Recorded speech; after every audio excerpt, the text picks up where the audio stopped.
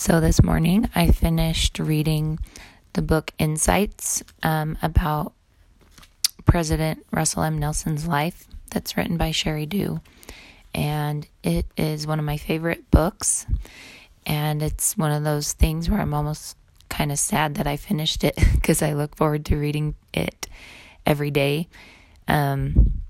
So one thing that I really liked that it ended with is there are not many guarantees in this life. This was the epilogue by Sheri Dew. And she said, there isn't a car made with a warranty that covers everything.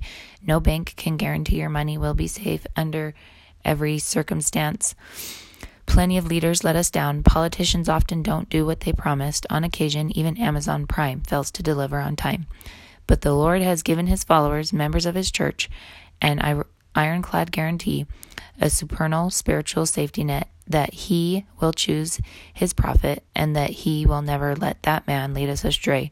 In a world of noisy, competing, conflicting voices constantly jockeying for customers or followers or adherents to their points of view, voices of whom self-interest too often rules the day, this is a stunning guarantee, one of the surest ways to get on or get back on or stay on the covenant path is to follow the prophet.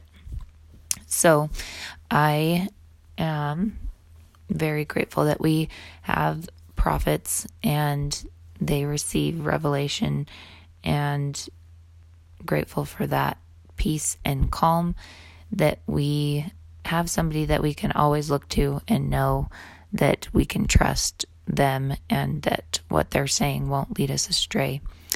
And it's been really fun to learn more. I think this was the first book I've read about a prophet's life and get to know them in a different way than you get to know them just from listening to their conference talks, but get to really learn about who they are and their life. And it's very inspiring and just gives you a peaceful, calm feeling, unlike most other things in life. So just wanted to share that. And I guess I'll have to figure out what book I want to read next. It's going to be hard to find one that will have the same enjoyment as this one has had, an impact.